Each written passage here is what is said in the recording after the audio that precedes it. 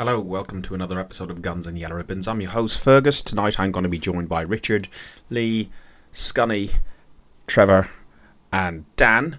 We're going to talk and look back at the Project Restart and the first two games of the season. We have just a general Gooner debate and debate about some of the things that came up in those games. And then we'll briefly look ahead to Southampton and the FA Cup at the weekend. This is an Arsenal podcast by Arsenal fans for Arsenal fans. Do hope you enjoyed. If you do, like and subscribe to us. Enjoy the show. Welcome to another podcast by Guns and Yellow Ribbons. Follow us on Facebook at Guns and Yellow Ribbons and Twitter at Guns and Ribbons. Enjoy the show. Hello, welcome to another episode of Guns and Yellow Ribbons. Lockdown here for some of us, not for others. Welcome to episode 122. We're going to look at Project Restart. Some people are growing their hair on their heads, some on their chins, some on their... who knows? We don't want to look there, do we? Richard, you stepped in at the last minute. Mem, unfortunately, couldn't join us due to some family issues. We hope all that goes well for him. Richard, how you doing? Yeah, not bad at all. Not bad at all. Thanks, yeah. I've just got back from a run, actually, so I'm a bit hot. I haven't gone back from a run, and I'm sweltering, so, it doesn't make a blind bit of difference. Oh, okay. It's 30 degrees down. It is warm, yeah. It is warm. Lee, how are we? Fantastic, Fergus. Upbeat and looking forward to Thursday. Sorry, that was never your strongest point. That was almost believable, wasn't it? It was nearly. You told me to be upbeat, so I'm going to be like, I'm under orders. Yeah. Trev, Mr. Positivity. Hello, boys. Yeah, syrup. What's your name? Fergus, you'd be a lot cooler if you took that syrup off your head, mate. I'll tell you. It doesn't fit. Listen, I'm upbeat about Thursday because it's my birthday on Thursday and the Arsenal are going to give to make me smile. And that's the end of it. I'm not having any arguments from any of you. We're going to win 3 or 4-0 at Southampton. Now then, that's it. Move on. Scotty, we got you in the background operating. Happy birthday, Thursday, Trev. You what, mate? Happy birthday for Thursday, he said. So bit of a like. Yeah. Mike, we got you working in the background doing all the graphic. Yeah. Say that again, we got you working in the background. Thank you very much for that. And you're joining in. We've got some guys joining in the chat. And Ed, how are you doing, Ed? Or is it Shadran? Someone in the chat, what? No, we're talking about you. This is there's a real delay here between people. I can hardly hear what's going on. But yeah. It's like a satellite link from America, isn't it? Yeah, it's like everyone's 2 minutes delayed from each other. I'm all good, thank you very much. I'm really happy. The sun is shining. My sunglasses are on. I have looking forward to Thursday. Really positive tonight. And some idiots wanted this season cancelled. Some idiots have tapped out for the rest of the season. You won't hear any of that from me. All good. Thanks, Fergus. All good. Brilliant. Brilliant. Can't believe what a load of rubbish, Proxy. So let's look at the Man City game. Project Restart happened. Very different lineup. We had a very youthful lineup. What did you make of the lineup? I'll start with you, Dan. What did you make of the lineup? No Ozil. Yeah, I'm going to take these off now because I look rather daft. I was actually all right with the lineup, to be honest with you, boys. To be honest, I actually was all right with the lineup. A lot of people weren't. They all said, how frustrating the lineup was. I was all right to see some of these youngsters. I was happy to see no Ozil. I was happy that we didn't have David Luiz starting. I was more than happy with the lineup. And I think for the first 20 minutes, to be honest with you, boys, Arteta looked like he had some kind of game plan that I think both sides were a little bit nervy. Maybe it was the first game, but of course it was a bit of a keeping each other out at the moment. Leno had made some fantastic saves for the first half, and it all kind of went wrong as soon as Pablo Mari got sent off. Injured. I must say, with Mari, I actually thought he looked quite commanding for the first 20 to 25 minutes. I didn't actually think he looked so bad at the back. I thought he was one of our kind of better defenders, and of course it was gutting to see him go off and devastating that he's going to miss the remainder of the season because we've still not seen enough of him. You know, we've seen him against West Ham, Portsmouth, and now Man City for that 20 to 25 minutes. And of course, as soon as David Luiz come on, it all went wrong. And there was two absolutely horrendous mistakes, which none of us should be shocked at because this is what David Luiz does. And I know Arteta's made him better. He's improved him as a defender and improved him in his side, but it just proves that he's not good enough and he needs to go. And I hope that is the last that we see of David Luiz. So that was my kind of opinion of the starting lineup and the start of the game, Ferg. Lee, I know in our chat you've been, let's just say, vocal with regards to what you've thought of the lineup that Arteta, even about Arteta himself. What did you make? Let's just try and stick to the start of the game. And what do you think of the first 20 minutes or so with the injuries that we had, with the youthful lineup as well? Well, for the first 20 minutes, I didn't think it was too bad. Even like the first half up until the goal, I look at it and I say to myself that, yes, City are going to make they are going to make chances. There's no two ways about that. They're a good side. So it's about digging in and seeing it through to half time and then maybe change it at half time. But unfortunately, we got to injury time of the first half and, old two Bob, he comes up with that mistake, and you think to yourself, right, is he going to change it at half time? No, maybe not. That's probably the right thing to do. But 5 minutes into the second half, old two Bob decides to go and do it again, and that puts us right into the Swanee. We're up against 10 men, game over. Simple as that. Move on to, Saturday where we can get the 3 points. That's what I see of the game. It didn't quite work out on Wednesday, and it certainly didn't work out on Saturday as well. So, and I'm not criticising Arteta. All I'm saying is that I've looked at it over the last couple of days, and I think that this job may be too big for him. But in saying that, I think it would be too big for most of the coaches out there. I think it's a real difficult job that he's got to do. He's got to bring in some players, hopefully being backed by the board. If he's not going to be backed by the board, he's up against it big time, boys. And the most experienced manager or coach would struggle. And unfortunately, what I will say about McCarthy, he is going to make mistakes, boys. He's going to make loads of them because he's learning on the job. And if you think that's right for Arsenal Football Club, then fair enough. My argument is that George Graham and Arsene Wenger, they made mistakes at lesser clubs, i.e. George Graham at Millwall. He was making, learning his trade there. Arsene Wenger, all around Europe and then in Japan. And we've got a coach now that's going to make mistakes while we're going. Hopefully he'll make all the mistakes this season, apart from the game against Spurs. And then next season, he'll know what he's doing, and hopefully we could have a better season. Trevor, that's me negative. I'll be very positive from now on. But listen, in the comments, people are agreeing with you. Ben Bennett said spot on, Lee, and so on. We're not going to put your comments up today because we've got issues with the connection and there's causing problems with the sound and so on. So we're just going to keep us six handsome. I had to think about it for a second. 6 handsome men on the screen here, and the ginger one. Trevor, your thoughts on what Lee had to say there? Our last win against City is when we were 2-1 and we played 4-1-4-1. Francis Coquelin, everyone came along, said he was going to be our new midfield general. What did you make of? To be honest, there was very little to talk about in the second half of this game. Anyway, it was mostly in the first half, and one sideshow had done what he's done. The match was over. What did you make of the game? Well, I totally disagree with Lee. Every word he said, to be honest. No, I don't, Lee. I'm only joking, son. I'm only joking, son. I'm only kidding. He's fishing. He's fishing. This sound is terrible, boys.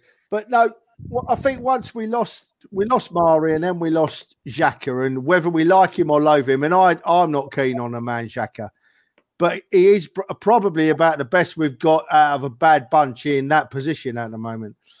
I was very much hoping that Arteta would have had a real strong game plan to at least nullify Man City. But I've got to let him off because I say once he lost Mari and Xhaka and that Luiz came on. And when Fergus, when you asked us, was it last week or a week before, you asked us to name 3 players that we'd sell. Straight away I said Luiz because he makes too many mistakes.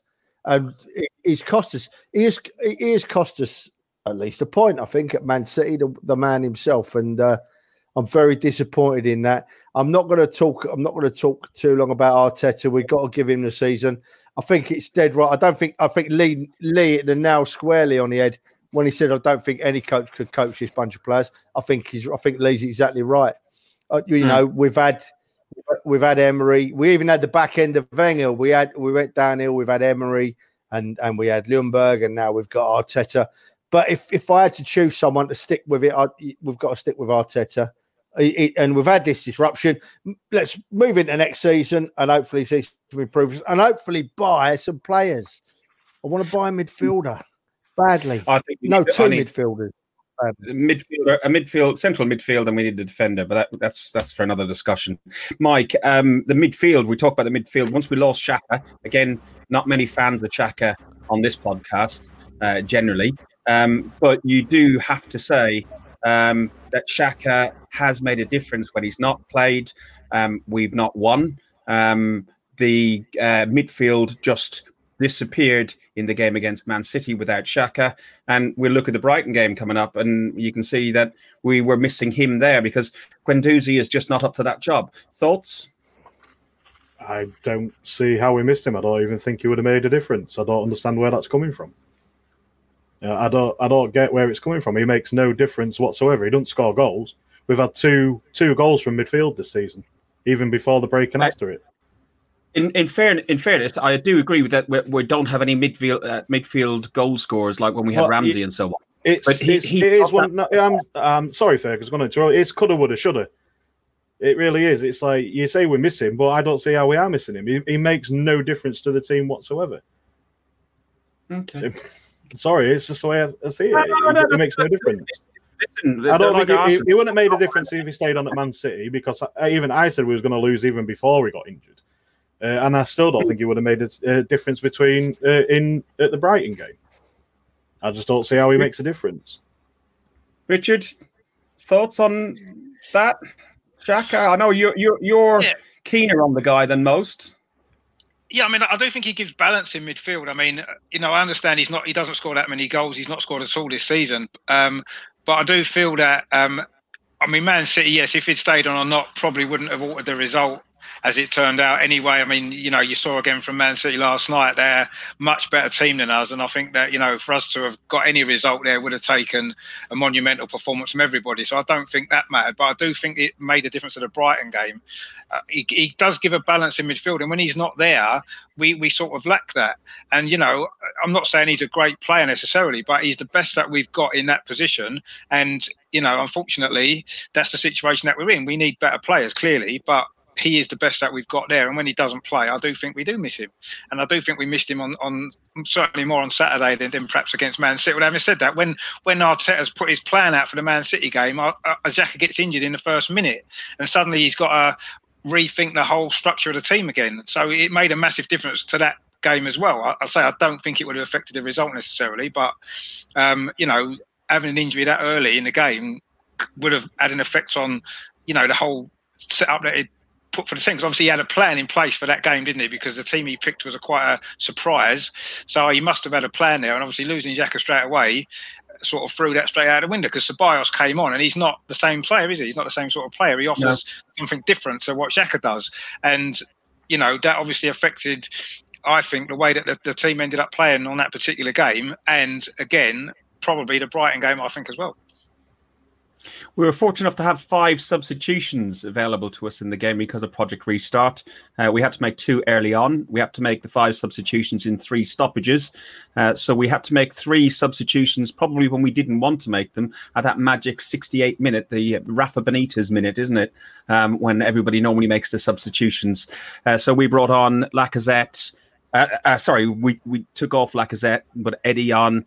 We took Eddie off for Lacazette, Guendouzi for Nelson, Willock for Maitland-Niles. Maitland-Niles got a run out, Dan, in his preferred position. How did you think he did in that role? I know it was only for 20 minutes, but how do you think he did? I think he deserves a chance in this midfield because he gives us a little bit more balance than I think most, and also the energy and work rate. I'm not going to sit there and slate kids. I'm really not. I personally thought Joe Willock was really poor against Man City, but I'm not going to sit there and start slating him. I'm not going to slate Guendouzi. The people that I want to be seeing leadership from are the David Luizes and the Mesut Ozils and Granit Xhakas of this world, which we just don't see. So I'm not going to start slating Eddie Nketiah and Nelson and all these players. I think personally, if Ainsley Maitland-Niles has stepped up and he has proven to Arteta that he wants to be here, then that's good news, because it looked to me towards the end, before Project Restart, that he was going to be out the door. I think Arteta had kind of had problems with his attitude and mentality. So if he's proven that he wants to be here, let's give the lad a chance. If he wants to be proven to be into this midfield role, this is the time to do it, where now that we've got 5 subs. I'm personally a bit surprised he hasn't given him another chance at right back, because I think Bellerin has been absolutely diabolical. I think he has been absolutely worse than poor. I mean, the guy has lost all of his pace. This injury has really, really affected him clearly. I can't see what he's doing. He's not strong on the ball. So that's a position I think Maitland-Niles could get into. But I think what Richard says there is interesting, and what Scunny says. I mean, I'm not a Granit Xhaka fan at all. I think he should be one of the ones that goes. But if we are saying that is the best player that we have got in midfield, we need to start again, boys. We need to start again, because look at the poor players that are around him. Now, I'm not going to get on Guendouzi's back because he's learning still. He does make mistakes. He's had some really poor games in an Arsenal shirt, and he's had some really good games in an Arsenal shirt. The problem with Guendouzi is he's not learning off of any leaders or any role models. When Cesc Fabregas and Jack Wilshere come into this side, they could look at Vieira, they could look at Henry, Bergkamp.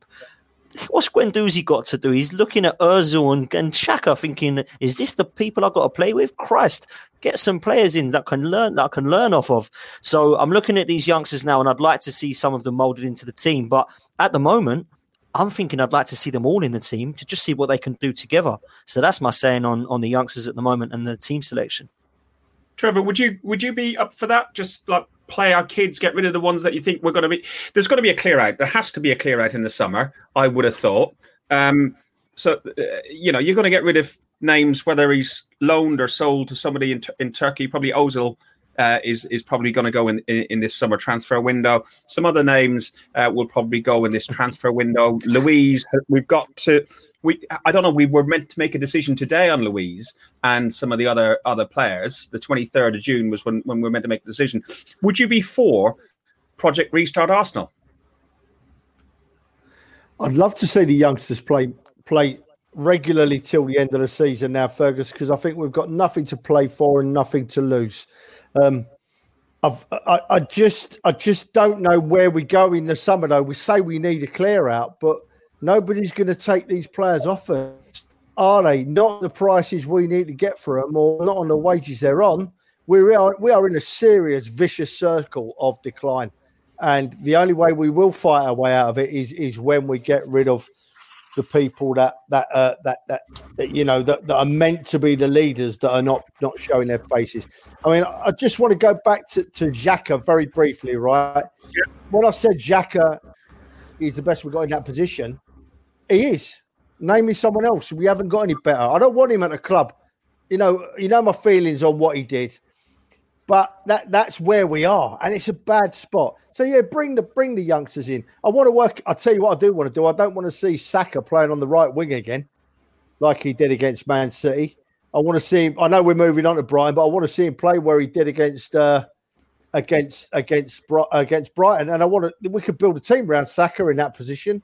We genuinely could. It was quality, but I know we're going to talk about that in a bit. But yeah, bring the youngsters in. We're not going to. You've got more of a relegation fighting around than we have getting in the top 4. That's for sure. So let's just bring them in and let them go. See what happens. That's a perfect. I agree with that one, mate. Why perfect not? link there. Go on, Mike. Go. I was going to say, why not? You know, like Trev said, we've got nothing to lose. Well, we've got nothing to gain from it. You know, we've got relegation, but I play them, see what they've got. You know, go for it. Why not? They can't do any worse than what's been happening now, can they? Is relegation a reality? We've got 40 points before lockdowns. In theory, relegation is not happening to us this year. I know. Probably not. No, but what I'm saying is we're going to be in the bottom half of the table regardless. The current rate that it's going. All right, yeah, it may look like it's bad at the minute. It's only been 2 games since restart. Go on, Trev. Go on. With them youngsters, I include Martinez. Play Martinez for the rest of the season if Leno's out. Let's see what the boy does. We've got no choice, mate. Don't be bringing no Joe Hart in. We don't want Joe Hart. No, we don't want Joe Hart, boy. No, we don't.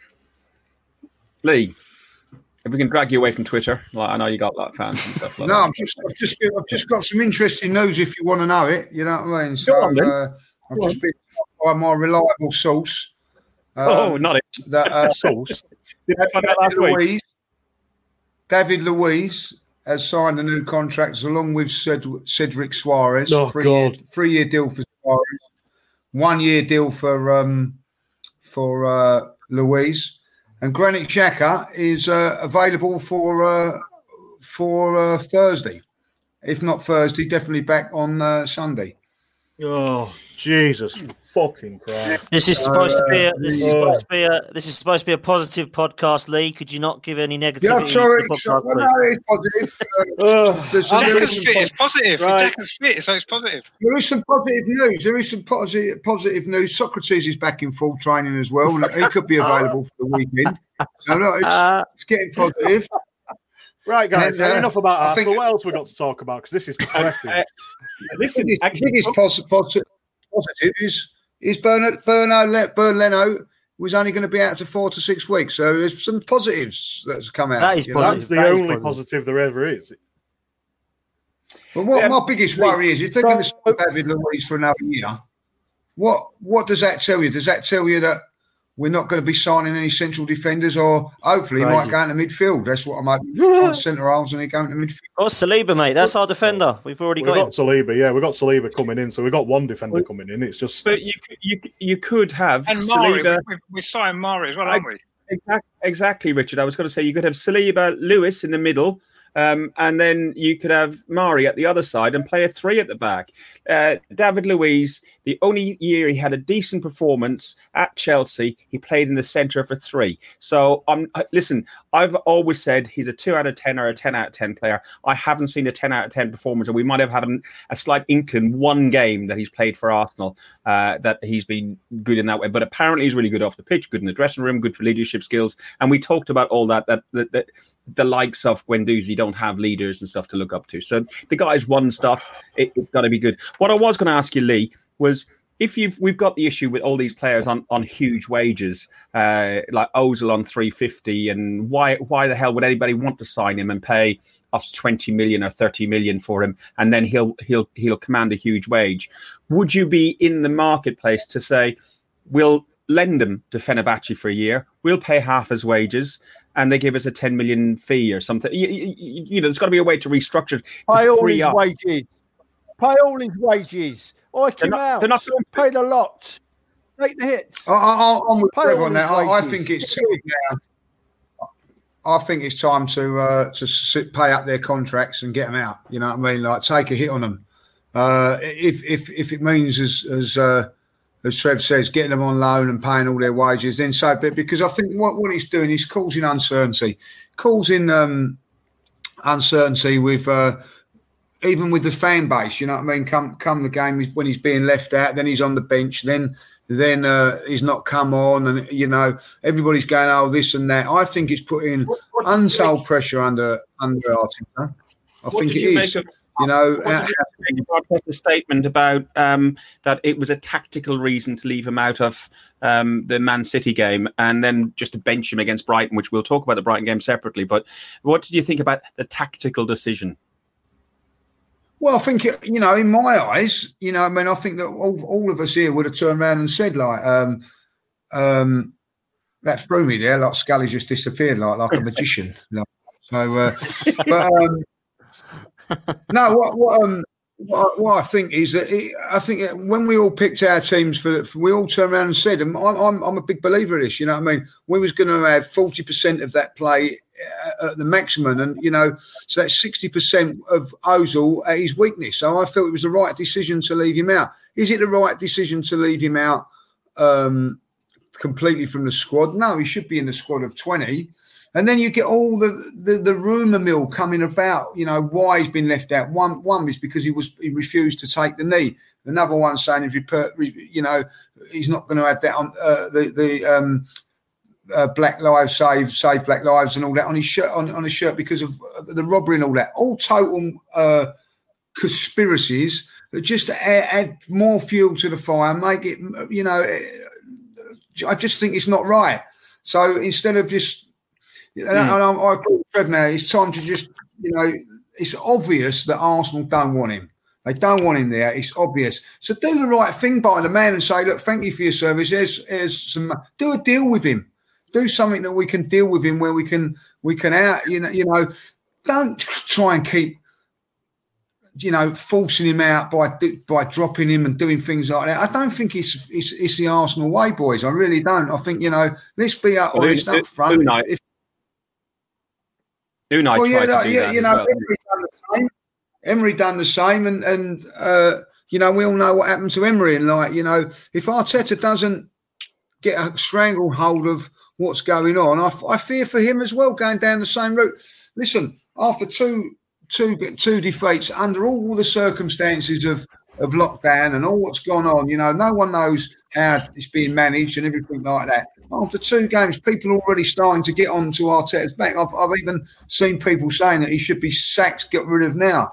If this continues, it's only going to get worse for him. So, let's back the man. Let's give him the tools that he wants and make it easier for him to manage this. It's hard enough to coach and manage this situation with these players as it is, and we're putting other things on top of him. Emery, with all the experience in the world, couldn't handle that situation himself. So now what we're doing, we're going to pile all the same sort of pressure on a novice. I don't think it's fair. Richard, finishing up on this game, it was our first opportunity to watch British football, or English Premier League football, and it was on Sky TV on 2 channels. One had fake augmented sound and one didn't. Which did you choose? Which did you prefer? Did you click and try between them? What did you think? Just quickly, actually, just before I answer that, I just want to go back to the David Luiz thing, right? Arteta said he wanted to keep him, and it's good to see that the club have backed his decision. Whether we want to keep him or not is irrelevant. Arteta wanted him, and the club have agreed and done what he wanted. So that's a good sign for me. That means that hopefully when Arteta says he wants to buy a player, the club will back him then as well. Let's hope that's what's happening, because I think that's quite important that they've done that. Because if the club got rid of David Luiz against Arteta's wishes, then that's undermining him right away, isn't it? So I'm actually happy that they've done that. Whatever we think of David Luiz, Arteta wanted him, and he's got him for another year. So well done for the club for sorting that out, and hopefully it's the start of something better. In terms of the sound, I did switch between the two. I preferred listening to it with the players sort of shouting rather than the fake noise, actually.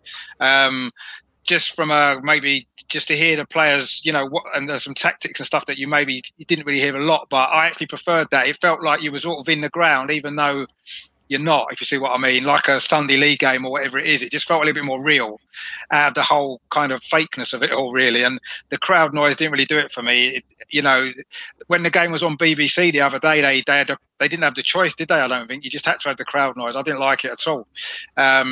Because it doesn't really match what you're seeing, if you see what I mean. You know what? I think they improved that as they've gone along. We were having a barbecue on Sunday, and we had the TV on in the kitchen, and the Newcastle game was on, and all of a sudden you heard a cheer for their 3rd goal going in, and you ran to the telly to see how the goal was. And so it did make you feel... I think if you don't have an interest in the particular game and it's in the background, it feels more like football down the pub sort of thing. Maybe when it's your maybe. Yeah, I don't know about you, Dan and Trev. I know on the Man City game, I could hear the boys going Arsenal, and all. You could hear all the Arsenal chants and the away boys chants, and they just felt mistimed. Does that make sense, Dan? Yeah. Whoever's doing the sound is a joker, and he's having too many whiskies. I think it's been a joke. I've seen people.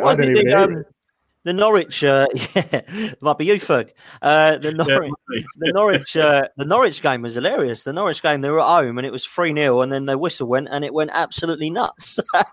Norwich would not be cheering 3-0 loss, trust me. And the Villa Sheffield United game was 0-0, and that went nuts at the end. I'm sure nobody would be cheering a 0-0. So yeah, not for me. I've actually been watching it on Zoom with some lads that a few of us know on here, just to see if we could have some kind of chat while the game's going on, because I can't listen to the how was that sound. I've been invited onto the Zoom chat. I've refused because I actually prefer to watch the game and I'm streaming it anyway, so I don't want to kill my stream. My only downside to it, mate, I'll be honest, the only bad thing about it is everybody's delayed, so there's different times that people are watching the game. So there's a few minute people that haven't got Sky, let's say, that are watching it on a stream or whatever, and it's 2 minutes behind, so we're going to goals going in. That was the only downside for me. And of course, the same that sometimes we have on here, people talking at once or whatever, that can sometimes affect it watching the game. But listen, it was some background noise. It was someone to talk to during the game. I thought the Man City game was as expected.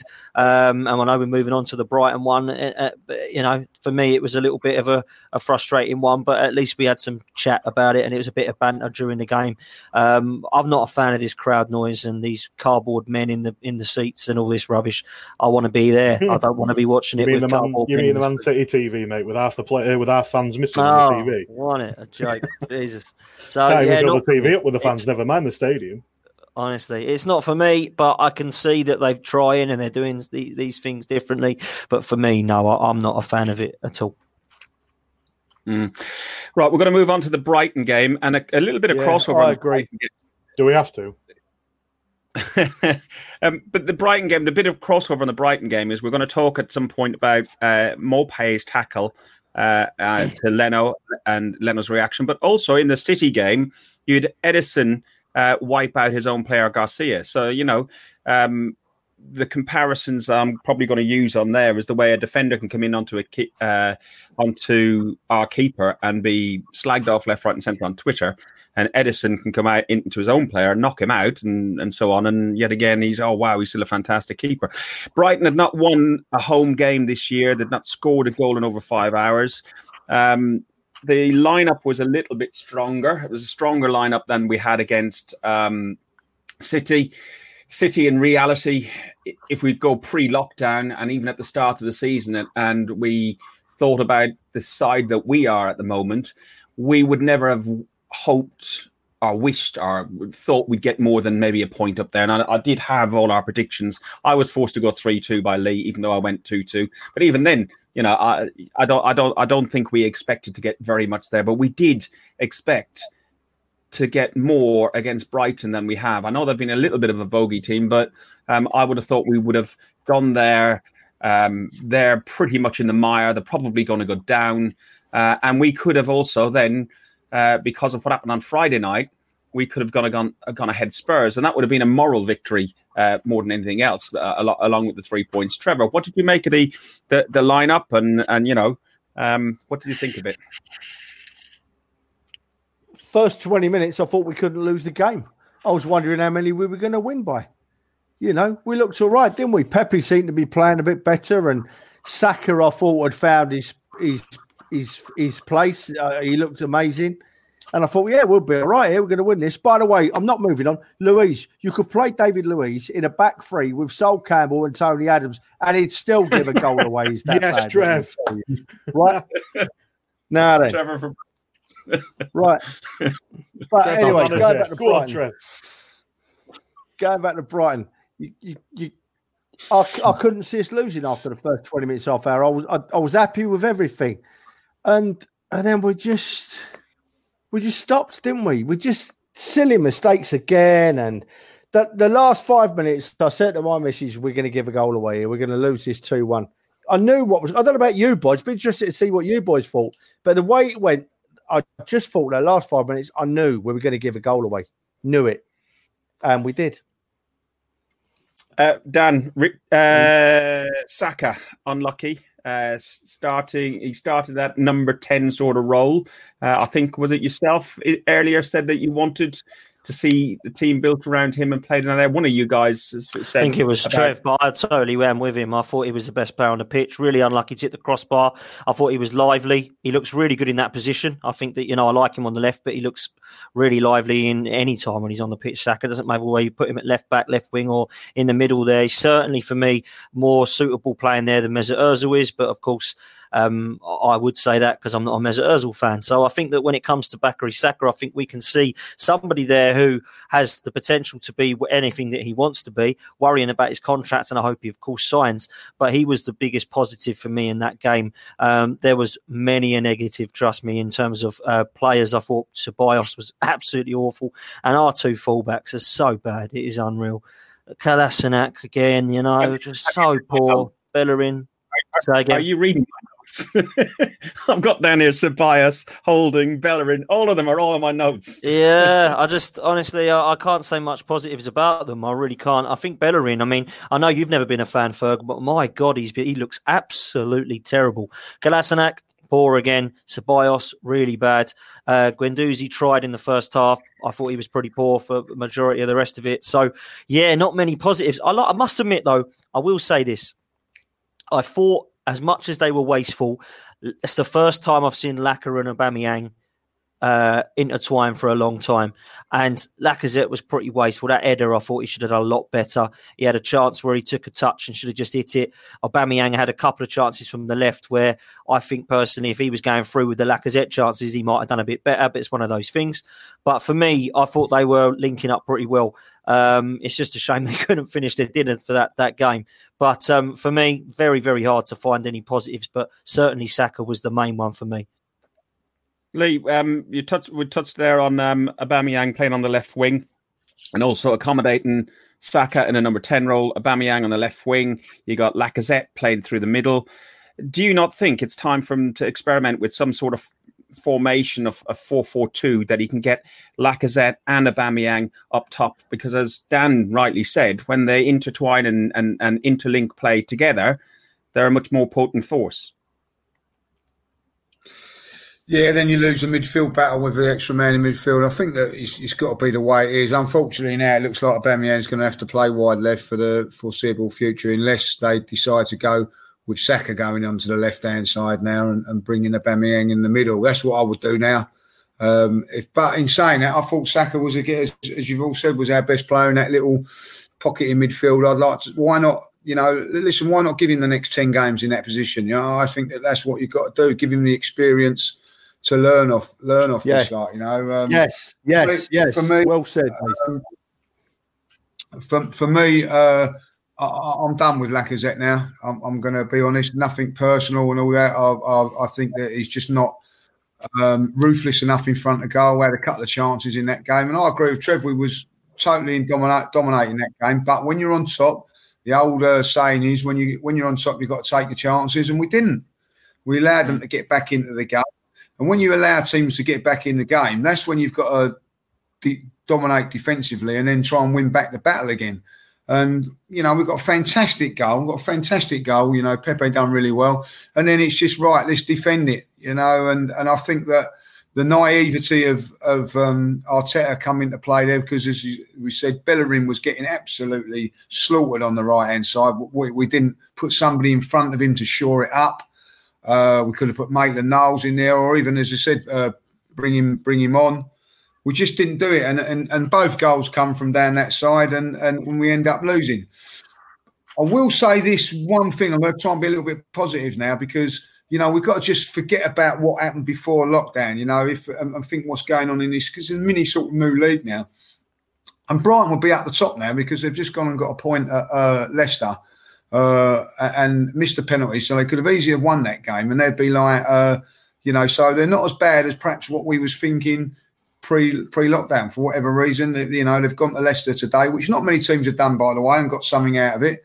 So, perhaps our optimism and that has been our downfall, you know, because we're expected to beat these teams, and it hurts a little bit more. You know, I certainly hurt more after the Brighton game than the Man City game, because I expected us to get a result against Brighton, where I did against Man City. So, I'm going to go to Southampton with my expectations a very level playing field and see what happens. So, I just think that we just don't defend when we're away from home. When you have to look at it, when you're away from home, it tells you all you need to know, because that tells you what strengths you've got, because you've got to have certain character about you going away from home. Now, whether it's with closed doors or not, you're going to come under pressure. You're going to have times when you ain't got the ball as much. It's just a fact. When you're at home, you get more of the ball. It means you've got to defend properly, not just your defenders, but your team on a whole. And we just don't do it. We just fall short of it. It's our weakest part of our game. And that's why we're, 25 games without beating a top 6 side. And we're going to lose to teams like Brighton and other teams like that if we don't take our chances and defend like we're going to do. So we're in a little bit of a mire about that. We've got to sort out the defending and sort it out, not just because I have to say this, Tony Adams, Sol Campbell, fantastic defenders, right? But they had somebody in front of them shielding them as well, i.e. Patrick Vieira, Gilberto, Edu, Emmanuel Petit. These boys, as weak as they are, haven't got even that to look, as a shield. If you put somebody in front of them, maybe they would be a little bit better. They wouldn't be as exposed as much, but they're getting exposed, and it's highlighting our weaknesses, and hence why we're losing to teams like Brighton now. Richard, thoughts on Rob Holding? What did you make of Rob Holding's performance? It's the first one back for a little while. Personally, I thought was quite rusty. Yeah, I mean, he was rusty, but I think that was to be expected. I mean, he's not started the game, has he, since November, I think it was. So, he did okay. I mean, I think what the Brighton game showed more than anything is that in the Premier League, it's a lot of small margins in games, isn't there? I mean, we could easily have been 2 or 3-0 up and game's over, but we don't take our chances. And then at 1-0, it was really, really poor game management. Not only, Arteta slightly maybe to blame for that, but the players as well. At 1-0, you've got to see that game out. 15 minutes to go, we worked hard to get the lead, and that for 75 minutes we actually played all right. It wasn't brilliant, but we played all right, didn't we? We created several chances. I agree with everyone. Saka was fantastic. He's the future of this club, isn't he? Without a shadow of a doubt. We've got to get him contracted up, and I think we need to make sure we keep him. But it is just small margins, isn't it? I mean, the equaliser was just sloppy defending again, switching off from a short corner. Rob Holding, when he went to clear the ball, he kind of leant back when he should have just attacked it and got rid of it, and that gave obviously their lad the opportunity to get his foot in the way and get it over the line. I mean, again, that's a little bit of rustiness probably as well. And even at 1-1, I sort of agree with what Trev said there. You got the feeling that Brighton was then on the up. And we're not very good at seeing out a result, are we? Especially away from home. I mean, we haven't won one away game, haven't we, since the start of the first game of the season? So, we've got an issue there. And we can't see a result out. So it was a risky policy to try and hold on for a 1-1 draw. We should have tried to go and win the game, and ended up, it's ended up costing us, right at the end. I mean, going back to what people have been saying about throwing all the young players in principle, that's a good idea, but I just think it might really knock their confidence if they're playing in such a poor team and losing games. I think that with young players, they need to have experienced players around them to bring them on and to give them confidence and to get some results. I mean, looking at it at the minute, I can't see too many wins coming along. And if you're throwing all the young players into that environment, I don't know how many of them are going to be able to recover. If you go back to the class of '92 with Alex Ferguson, and he had his young kids, and you'll never win anything with kids, as Alan Hansen famously said. He built the siege mentality, but they'd won the league the year before, hadn't they?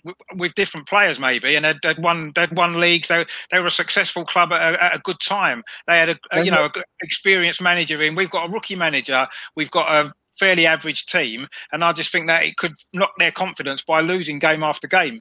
And I don't know whether that's the right development for them. I think we need to maybe play them not all at the same time, maybe mix and match, play some of them rest some of them, play some of them in different games and get them experience. But I think throwing them all in could be a bad move in terms of the future and their future development. Which I think is what Arteta is trying to do. Yeah. But it could equally be his downfall. Mike, your favourite player was, one of your many favourite players, was at fault for the equaliser, Mustafi. You've even got a graphic, haven't you, earlier on today? We're not putting the graphics on, just for people to know that we can see your comments and we are trying to answer some of your questions in here. But because we've got a poor connection, my wife's probably on Netflix, we're not putting the comments up. But keep chatting among yourselves and we will try and talk to them. Come on, talk to me about this guy here that you love so much. Well, is anyone surprised? Can I ask any of you lot? Are you surprised by it? Sonny, you know I said 1-1. Did you actually say 2-1 Brighton? I'm sure you did. I did. Man, spot on. Me and Max from Harsbros, we have a league going, don't we? And me and him said 2-1, so we've got 3 points there in our league. Thank you very much. Well, I'm at the bottom of that. That's how bad it is. That's how bad it is. Absolutely not. What's that, Trev? Try again. I said that's how bad it is. Even I went for a win to Brighton. I said Brighton would win 1-0. I think it's but it's our level, boys. You're talking about experience, and you're talking about the Arsenal winning things. Our current football standard, our current level, is probably nicking a draw at Brighton, maybe losing to Brighton, drawing at Southampton. That's where we find ourselves. This is where we've gradually dropped to. Where does it end? I nearly swore then. Where does this end? It ends when I'm sorry, Richard, I'm disagreeing with you slightly, mate. But the likes of Xhaka and Ozil in particular, they've had their time. They've not won us anything. They've not even looked like winning us anything. Off your trot, boys. We can't do any worse with the youngsters. We cannot do any worse with the youngsters. And if we're going to if we want experienced players to play with these youngsters, then we need to buy some decent experienced players, not the ones we've got. We need to spend. And that goes back we need to get out that losing mentality and the weakness mentality that these players have brought in. Absolutely. I know it's not just a recent thing with all this weakness mentality. This thing's been going on for a long time now. But this mentality that we seem to have at Arsenal is a weak mentality, and we need to get rid of it.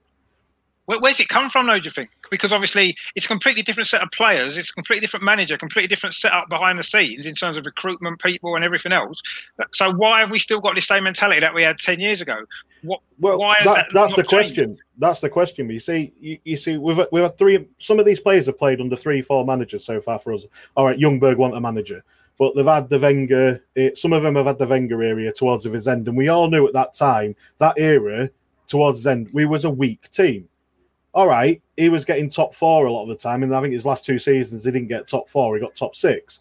But he was still putting out weak teams. We were buying weak players, and now it just seems to have filtered down and filtered down and filtered down. But nothing's much has changed.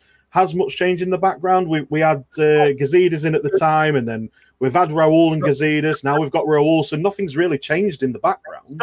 Stuff has changed, Mike. You are right that the sides that Wenger put out and the achievement that Wenger did in 7, 8, 9, 10 years ago was fantastic with the quality of players that we were selling on to fund the stadium move, etc., etc. So there's partly the stadium, but Richard also is right in saying 10 years. What happened 10 years ago? Some Yank came in and bought our club, and that is he wasn't the full owner, though, was he, at the time? He was only part shareholder. He is now, and the rot gets worse. Well, I don't know if it is it him, though. This is what I'm questioning. I know there's a lot of things going around about Stan Kroenke, but he's not in the country that often. He's employing people to do that job.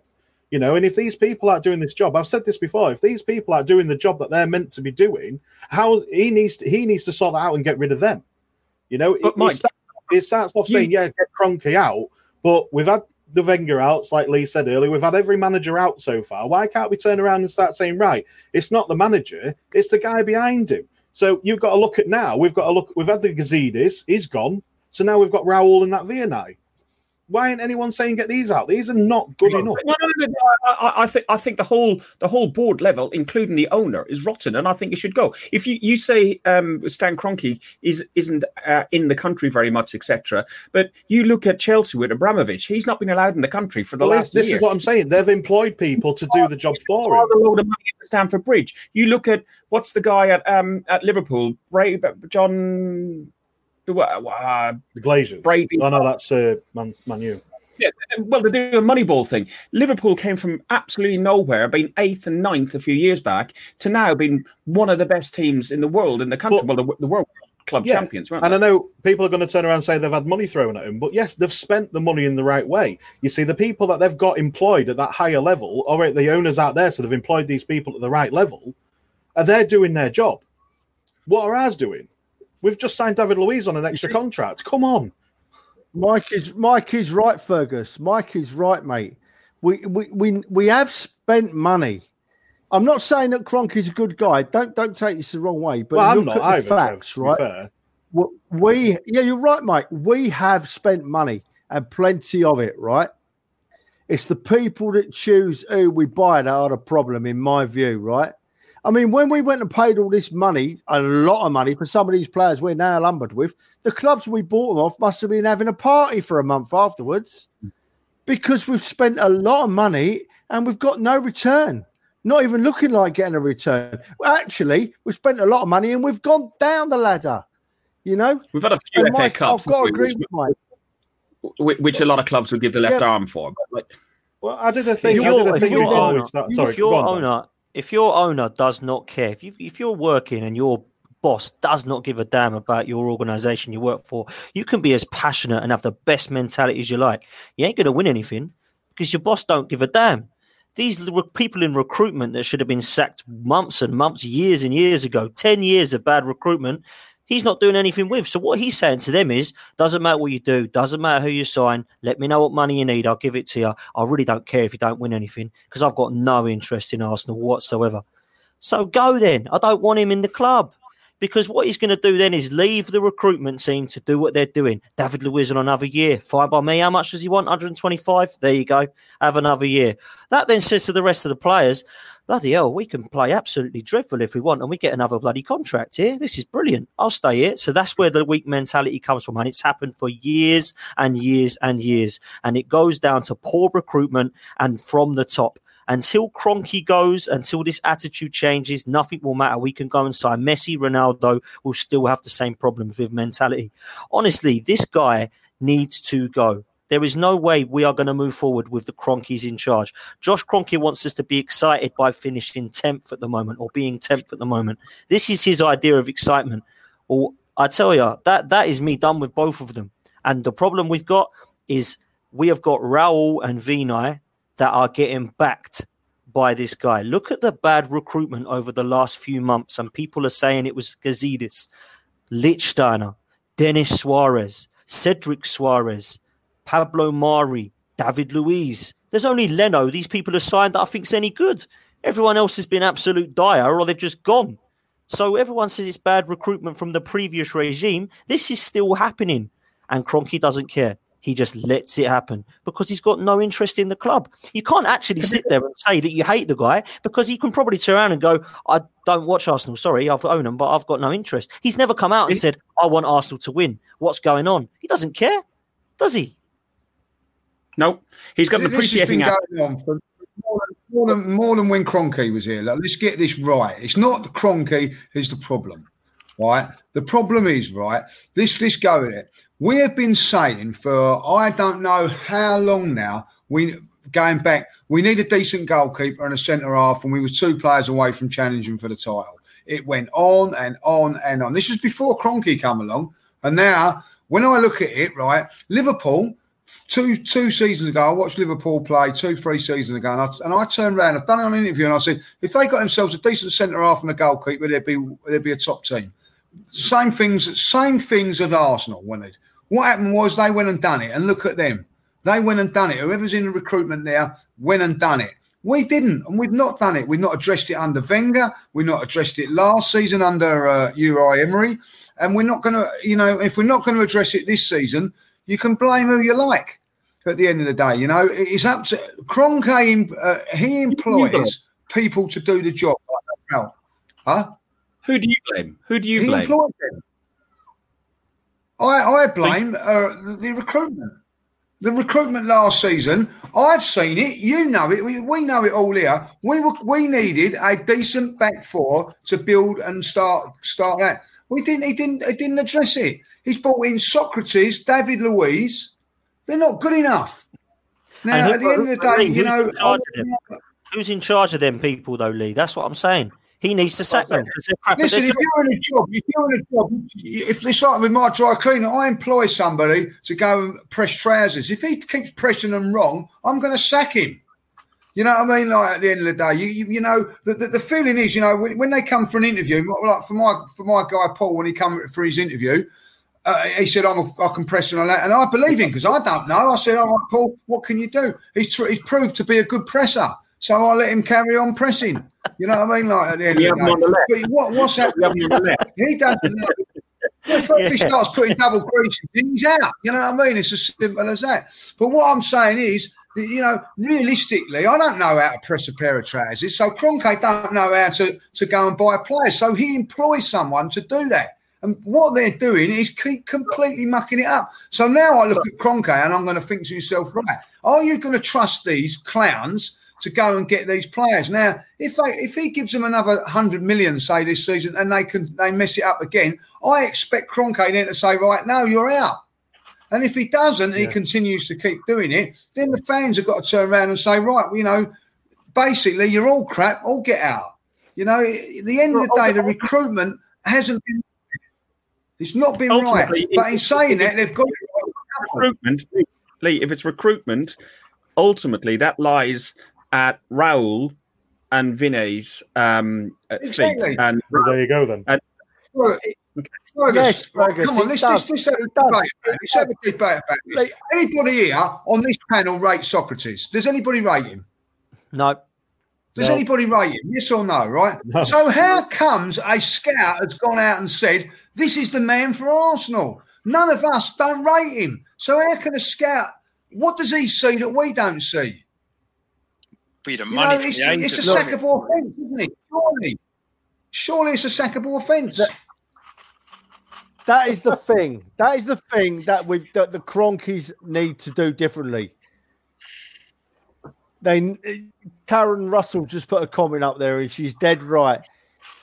Kroenkes should now be looking very closely at Raul and Vinay. That's where they should be focusing their attention, because Kroenke owns the club. He knows nothing about football. He's put his faith in some people to make the football club great, and he's given them money, and they've let him down. So if I was Mr. Kroenke now and I didn't want to sell Arsenal, I wanted to keep it, I would now be saying to Mr. Vinay and Mr. Raul, on your bike, you've had a lot of money, and I've not seen the improvement. As a matter of fact, I've seen this get worse. Yeah? So if Mr. Kroenke is going to stay, he needs to look very closely at Mr. Raul and Mr. Vinay, and he needs to say, I'm not getting a return here, off your trot. Well, so how long? Hang on, Mike. 1 second. By the way, listen. We bought Luiz, right? Why did we get Luiz from Chelsea? Why? Not because we wanted him, because Chelsea knew he wasn't good enough anymore. Chelsea wouldn't sell us a good player. Chelsea knew that he's past his sell-by date. They did the same with Cech. As much as I love Peter Cech, Peter Cech didn't pull up anything for us, did he? He was average at best. You don't buy players off of Chelsea and off of Man U. Look at who we got for Man U. Mkhitaryan and Welbeck, right? These other Premiership teams ain't going to sell us anybody that carry on playing in the Premiership. What's that? Our recruitment's on the pot. Right, anyway, looking on a brighter note, Fergus. Let's move on. We get it. Recruitment's done and Kroenke needs to go. We get it. Let's move on. This man, right? This man, Richard, right? How did you get that goalkeeper yesterday? I thought I'd have everyone with Malcolm Webster. I thought no one would get Malcolm Webster in that picture, mate. He didn't play many games, did he? No, he only played 6 games, never won a game for us. Yeah, he did, yeah. Listen, when it comes to Richard knows his stuff. Yeah, stuff. Yeah. Rich is our hoggicle almost, isn't he? So yeah, he does seem to know a lot. He's fantastic. We went out and bought Jeff Hardy. He got smashed the other week. I can't believe that. You know what I mean? Like, unbelievable. You know what I mean? The last thing I want to discuss before we finish, and we are going to run over again because it seems to be the thing these days. We haven't really looked forward to the Southampton game and the FA Cup game, which I said we were going to talk about. But briefly, who thinks what Matteo Guendouzi did to Maupay after the game was a brave or a cowardly thing? Who thinks it was showed fight? Who thinks he should have done it in the game? Richard, you go first. Well, I mean, I didn't agree with what he did. I mean, it was just it was a coward's thing to do, wasn't it? Really, at the end of the game, you know, at the end of the day, obviously the challenge that Maupay made on Leno was unnecessary.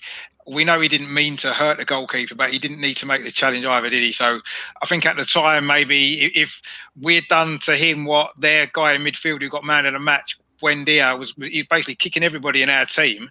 If we took turns in kicking him, then he wouldn't have scored the winner, would he? Because he'd probably had to go off.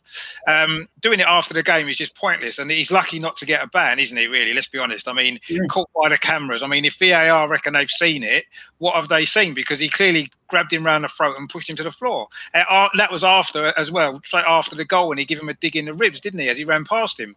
I mean, to me, that's just ridiculous. I mean, that's not what he needs to do. You know, he's got a lot of passion maybe, and he's quite excitable, Guendouzi, but what he needs to do is he needs to concentrate on playing football, and he needs to, you know, forget all the other stuff. He's a young lad. He's got a lot to learn, and that's not how an Arsenal. He should look at Saka, the way Saka behaves on the pitch, the way that Saka is an example for everybody else, and as a young player, and that's what he needs to look at. You know, don't carry on like that. That's not Arsenal. That's not what we should be doing. You know, concentrate on playing the game, win the game, and then after the game, say what you want to him. But he's made himself look an idiot, hasn't he, with what he said to him as well? And quite honestly, I mean, even though he's not banned, I wouldn't play him on Thursday anyway. Dan? Yeah, it's interesting. It's interesting. Sorry, Dan. Sorry, mate. Sorry, Dan. That's all right, mate. There's a big delay. Cool, man. Yeah, there's a delay. That's all.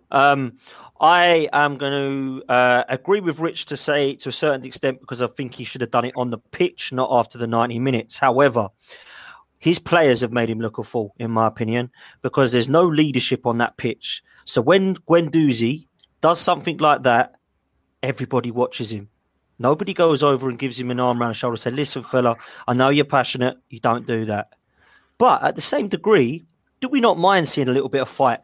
Do we not want a Diego Costa, Didier Drogba, Luis Suarez in our team? Because everybody loves them, apart from us neutral fans who hate them. And when we finally get one on a team that everyone says we lack, we criticise him. Yes, he should have done it in 90 minutes and showed that passion. Yeah, frustrating as it is. But how can we look at Martin Keown jumping on Van Nistelrooy after 90 minutes and say he's a hero and then go nuts at Guendouzi because he's young? Because Keown's done it all, hasn't he? Keown had done it all. Keown was a respected player. No, it doesn't matter. Guendouzi's a kid. It doesn't matter. Exactly. Well, that's why I've said, Rich, he needs people around him to say either you do it or you don't do it. Or they either stick up for him and say, we're going to stand by our guy, or they be weak mentality people like we are and go, oh, leave him to cry on his own. He'll be all right. He's only 20. He'll be fine. He's a big boy. No. Sorry, Dan, I'm going to interrupt here, mate. Can I just ask one thing? Where was our captain during all this time? Thank you very much. That was the next thing I was going to say. Where was our captain during all this time? Why didn't our captain do anything? Where was he at the end of the match? Why didn't he pull Guendouzi over, like Dan was saying? Why didn't he talk to him? Where was our captain? It all comes back down to the weak mentality. All the time, boys. It goes on all the time. In the dressing, in tunnels, fights go off in tunnels and all that. Exactly. Good luck with them. Like, I'm getting it. What they should do was do a little bit more of it on the field. But at the end of the day, I agree with what Richard said. He shouldn't have done it. You know, it's petulant. Like, but you know, at the end of the day, this fella's, you know, you've got to understand frustration comes into it here. He's done what he's done to Leno. Out of everything, I think that's why I was more annoyed going up about the game on Saturday. Not only the defeat, we'd lost Leno as well, which we thought was going to be for a long, long while. So his frustrations are, you know, it's an emotional game. He's emotional at the time. You know, if it was me as he was going past the tunnel, I'd give him a little dig in the tunnel. That's what I would have done. You know what I mean? Captain or no captain? Like, well, we found out what Fabregas did to Ferguson, didn't we, in the tunnel? So exactly, we all another one which we all laughed at. But Guendouzi does it, and it's like, idiot, get rid of him, naive, needs to grow up. What's going on? All the shenanigans I'm not saying idiot, get rid. Okay, I'm not a great. I'm not saying you are. I'm saying that's what I've heard. I've had it all week on Facebook, but I'm not the biggest fan of Guendouzi as a football player, but I just thought like he could have done it in 90 minutes. I do like to see the passion. I do like to see, something about them. But the whole team should have gone in there. As you said, the captain it should have been a brawl. We should have taken points for it, like we did up at Manchester all those years back. I agree. It should have been like that. We're either a team together. We're not a set of individuals, and that's the problem that we've got at the minute. With regards to the Leno tackle, what did we think of Maupay's? His challenge. Trevor, did you think his challenge was wrong? No, see him all the time in football. And Leno's got very unlucky, and I feel very sorry for Leno. But you see players doing that in every game of football you watch. Maupay's left the shoulder in and Leno's landed, a bit awkwardly.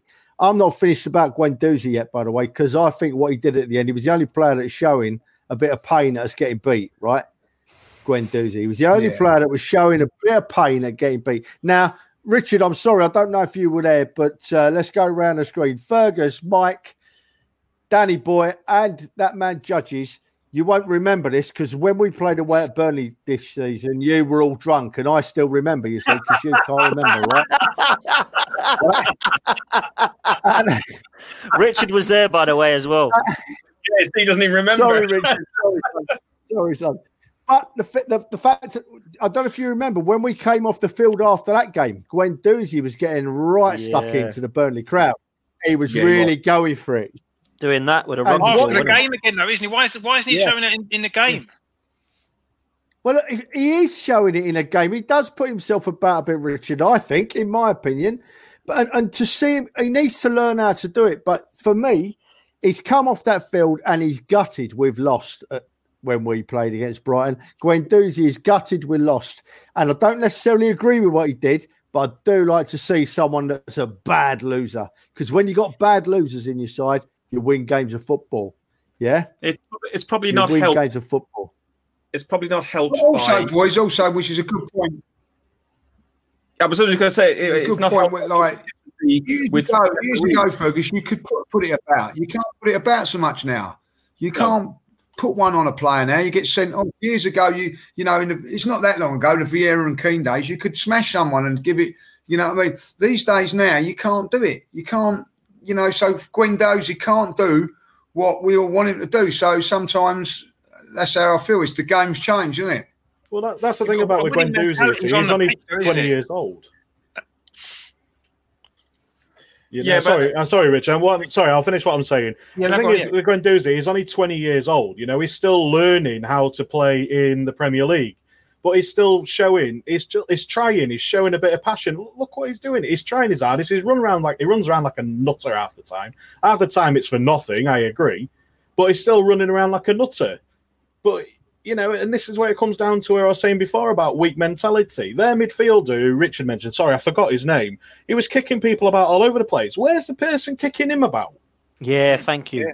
Where's the person kicking him in about back? And I know I'm going back a couple of years again, but you wouldn't see that happen to Vieira. You wouldn't see that happen to Tony Adams, because I can tell you now, they'll be sliding through him with a 2-footed tackle straight away. It wouldn't happen. But we're letting this happen all the time. And it comes down to what we were saying about with Leno, with Maupay. It happens all the time. It's just unlucky for Leno. And fortunately, he's not going to be out for as long as feared. He's only going to be out for, 6 weeks now? It always seems to happen to Arsenal that we don't have because we don't fight back. Yeah, because when you talk about that Burnley game, Trevor, they were kicking 7 bells out of us the whole game. It was a crap game, but they were kicking 7 bells out of us. You remember, Richard? You were there, weren't you? Yeah. Yeah, no, they were. And I mean, and to be fair, I mean, Richard don't drink. No, I don't actually.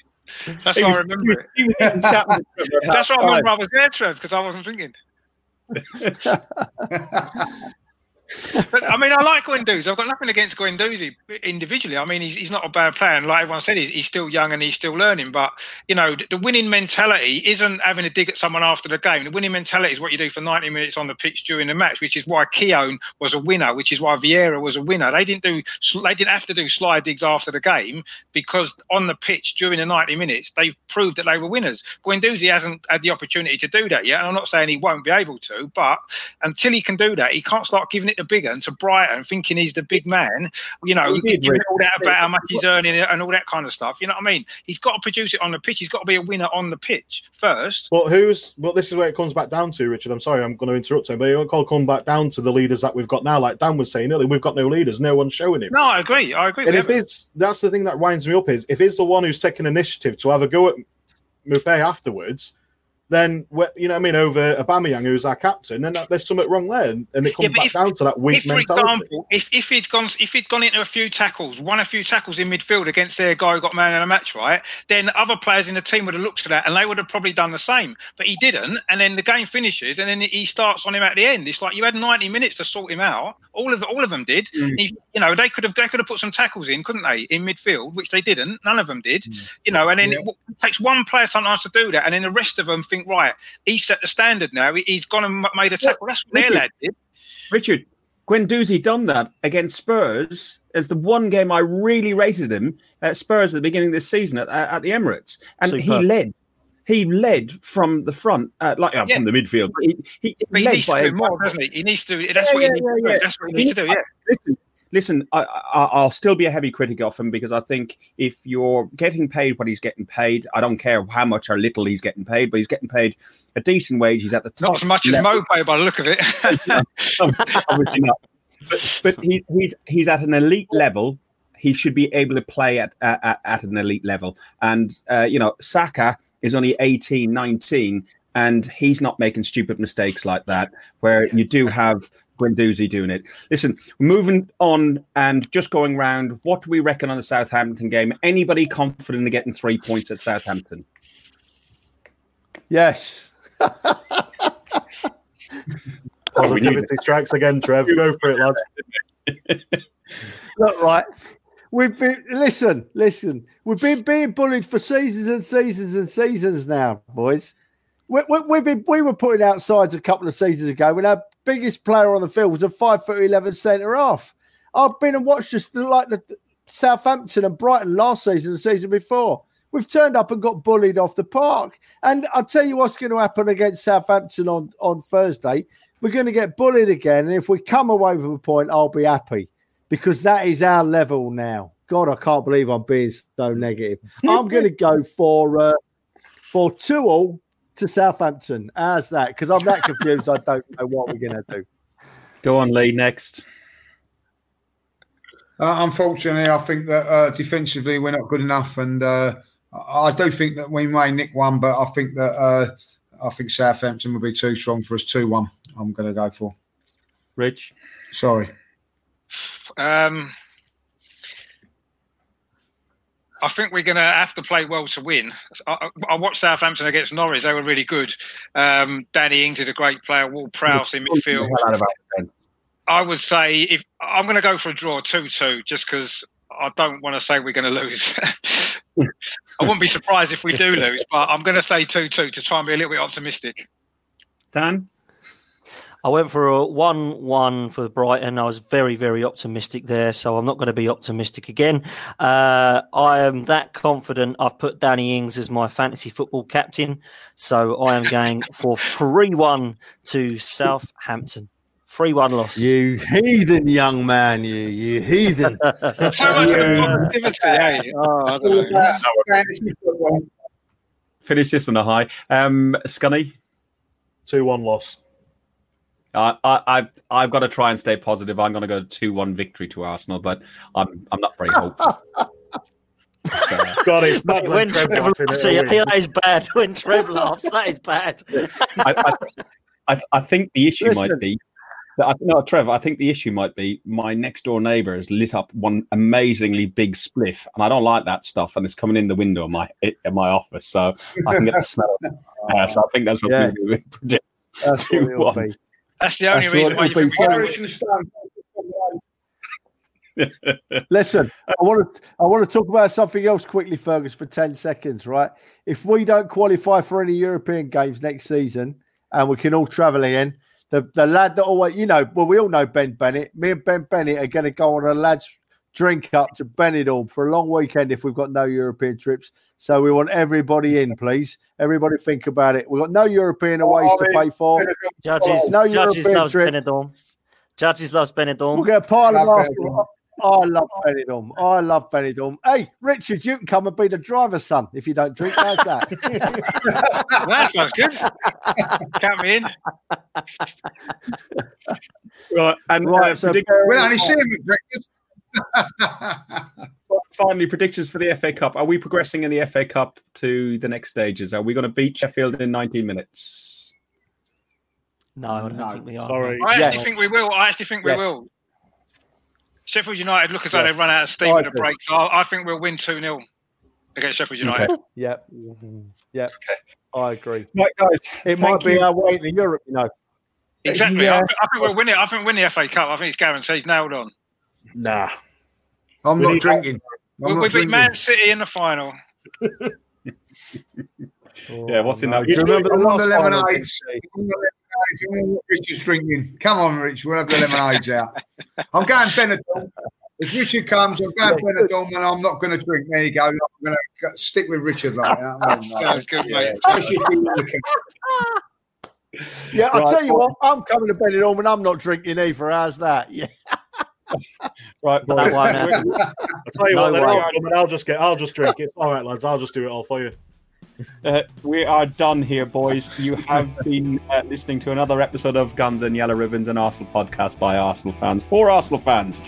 Trevor, Lee, Richard, Dan, Mike, as always, thank you very much. Really enjoyed it. It's been a laugh, even if there hasn't been great stuff to talk about. We'll be back next week and we'll do it again. One last thing to say: up the arse.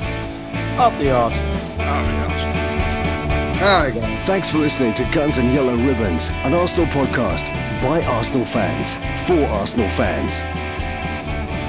Follow us on Facebook at Guns and Yellow Ribbons or Twitter at Guns and Ribbons, and remember to rate and review us too.